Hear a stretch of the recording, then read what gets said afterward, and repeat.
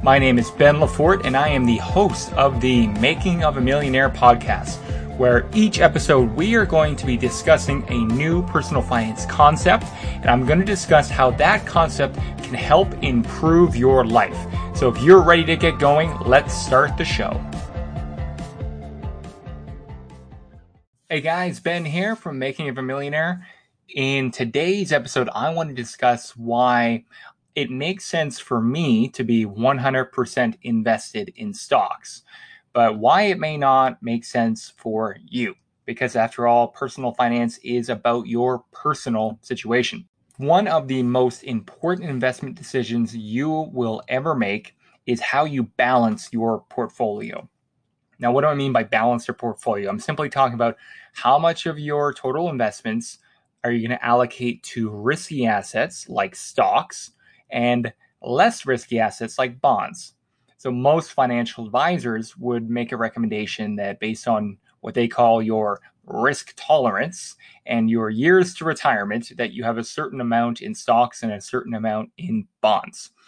The idea of that thinking is that if you have a long enough time horizon until you retire, if you're heavily invested in stocks right now and the stock market were to crash, you would have plenty of time for your investments to recover. So the more time until you have to withdraw these investments, the riskier you can afford to be. Now, that conclusion tends to be, that the younger you are, the more you should weigh your portfolio to stocks. While that generally I don't disagree with, it has, I put a little twist on this as well. It's not just, I do agree that younger people probably should weight more of their investments towards stocks, but not necessarily because of the time that for the stocks to recover if it were to crash.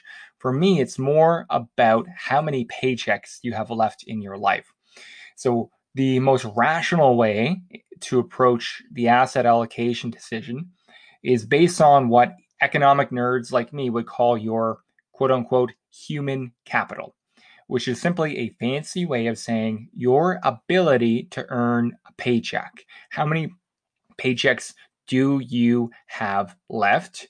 Meaning, like, how much longer are you going to be in the workforce? And what level of job security does your income have? And how correlated is your job security to the stock market? So in the rest of this episode, I'm going to break down why, for me, the three factors that explain why I should be at 100% invested in stocks. But we're also going to, pause and have you reflect on if the same factors apply for you or not, to kind of help you decide or help you consider your asset allocation. So the three factors for me that make sense to make it make sense for me to be 100% invested in stocks are: number one, my wife and I each have high job security and highly predictable income. Number two, we are lucky enough to have a defined benefit pension. Both of us have defined benefit pension through work, which means our retirement income will be also very secure and extremely predictable.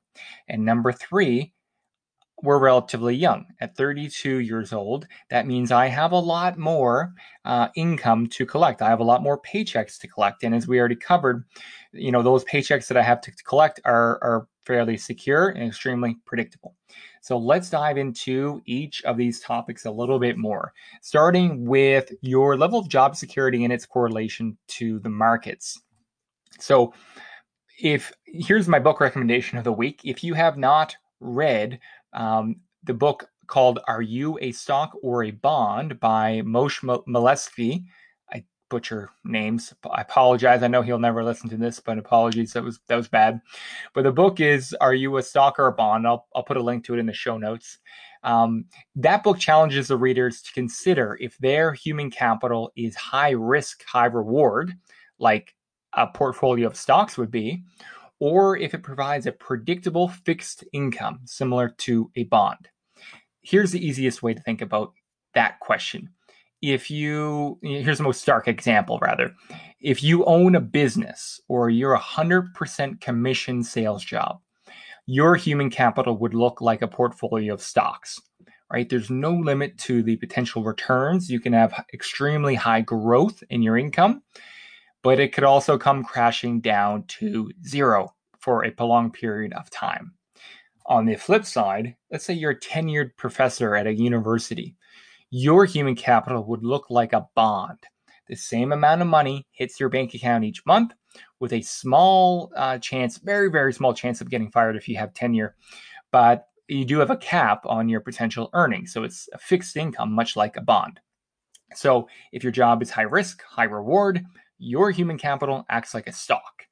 If you have a relatively high job security, predictable pay raises, and low correlation to the stock market, meaning if the stock market crashes, you're probably not going to get laid off, your human capital acts like a bond. So how your human capital, let's talk about how your human capital should impact that asset allocation.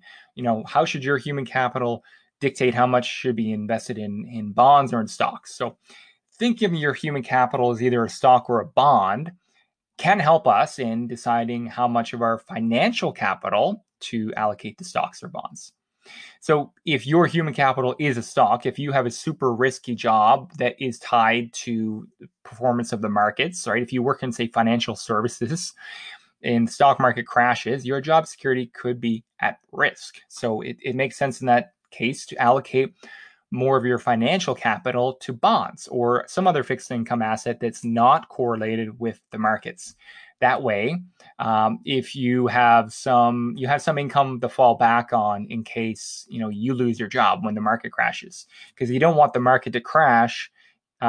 Your assets all be tied up in the market. You've lost the value of your assets, your financial capital, and then you also lose your human capital at the same time. That's how people go bankrupt. But if your human capital is a bond, if you're a teacher, if you work for the government, if you're a professor, it might make sense to allocate more of your your financial capital to stocks, because you're likely not going to lose your job as a result of a market crash, but you do have a kind of a capped income on what you can make from your job. So having a certain amount allocated to stocks, having more of your financial capital in stocks, provides you that potential growth and upside that you're not getting from your human capital. So as I've stated already, my wife and I, we both have high levels of job security, and we know exactly how much money we're going to make every year. So our human capital is very much like a bond. Both of our human capital is like giant bonds we're sitting on, which means we probably should be overweighted in our financial capital towards stocks. Now, when I say overweight to stocks, that doesn't mean that this one factor or any one factor would justify us being 100% into stocks. And that's where the other two factors that I'm considering come into play. But stop and ask yourself this question. Does your job security impact your investment decisions? Do you even think about your level of job security when you're making investment decisions? If you're not thinking about it, maybe you should, because there might be more risk. If you have lower level job security, you might be a lot more risk if you're too heavily into stocks. So certainly just something to pause and consider. Now, the second factor, my wife and I each have defined benefit pensions through our work. And not only does our human capital look like a bond, but our retirement income is a giant bond. If you're unfamiliar with how defined benefit pensions work, it's essentially a retirement savings tool that provides employees a guaranteed stream of passive income in retirement. So this is, very much in contrast to a defined contribution plan like a 401k, or if you're in Canada, if you have like a matching RRSP. These help employees accumulate assets, but they leave it up to the employee to figure out how to convert those assets into income in retirement. So the headline would be: a defined benefit pension is like a giant bond, whereas a defined contribution retirement plan is more like a stock, assuming you're investing in stocks in the DC plan. So once again, my wife and I are overweighted to bonds because we both have pensions. So our human capital looks like a bond. Our retirement income looks like a bond. So we're starting to get pretty overweighted into bonds as it is. And here's another really important point. Our human capital outweighs our financial capital. Because remember, I said we're both 32. That means we're relatively young. We have decades left to work. That means the current value, the present value of our human capital is worth a lot more than our current financial capital, which makes sense. That's how kind of life works, right? If you're younger and working professional, you probably don't have a lot invested in the stock market or in bonds, but you have a lot more paychecks to collect. So the present value of your human capital is huge.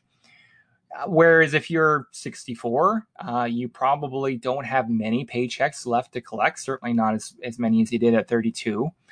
But hopefully by this point, you have been investing your whole life and you have a large portfolio of financial capital, and you're getting ready to transition from living off your dwindling human capital to living off your financial capital.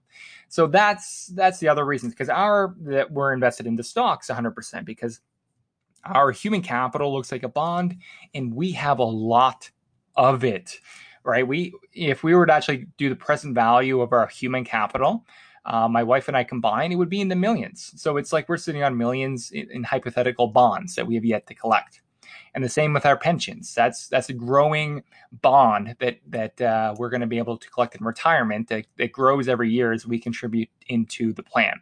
So when you take all those things into consideration, the fact that our human capital looks like a bond, the fact that our retirement income looks like a bond, and the fact that we have so much time to collect more paychecks, more bond-like coupons over the years, it makes sense for us to be pretty heavily weighted into stocks. And then the last thing I'll add that I haven't really mentioned yet too is that we also have the temperament to be invested 100% in stocks. So everything I've talked about so far has been how an economist would look at this situation. And an economist would assume people are perfectly rational and they're not going to make fear-based decisions when the market crashes.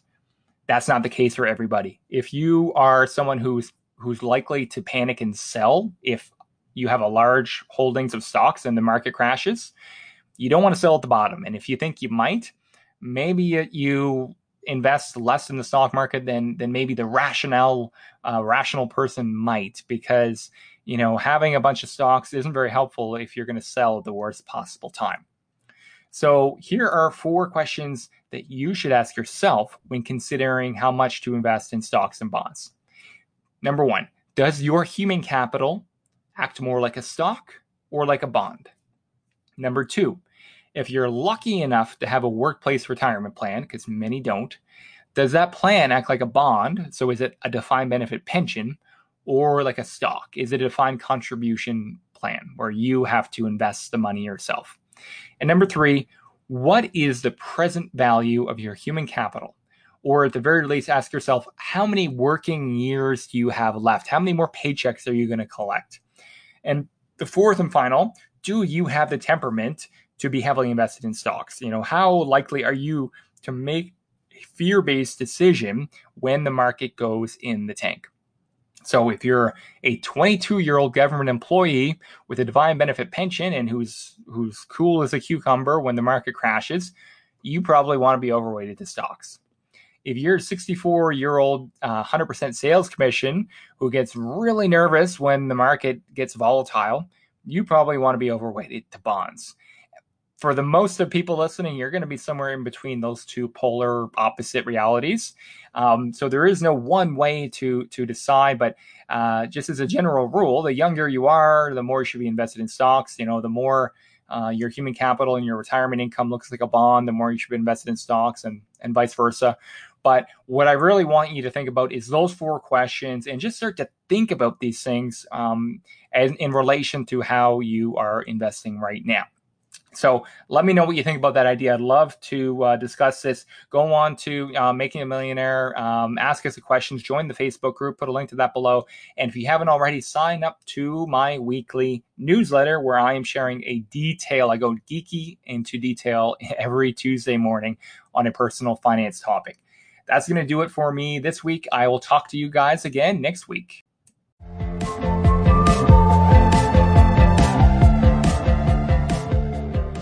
This podcast is for informational purposes only. It should not be considered financial or legal advice. Not all information will be accurate. Consult a financial professional before making any major financial decisions.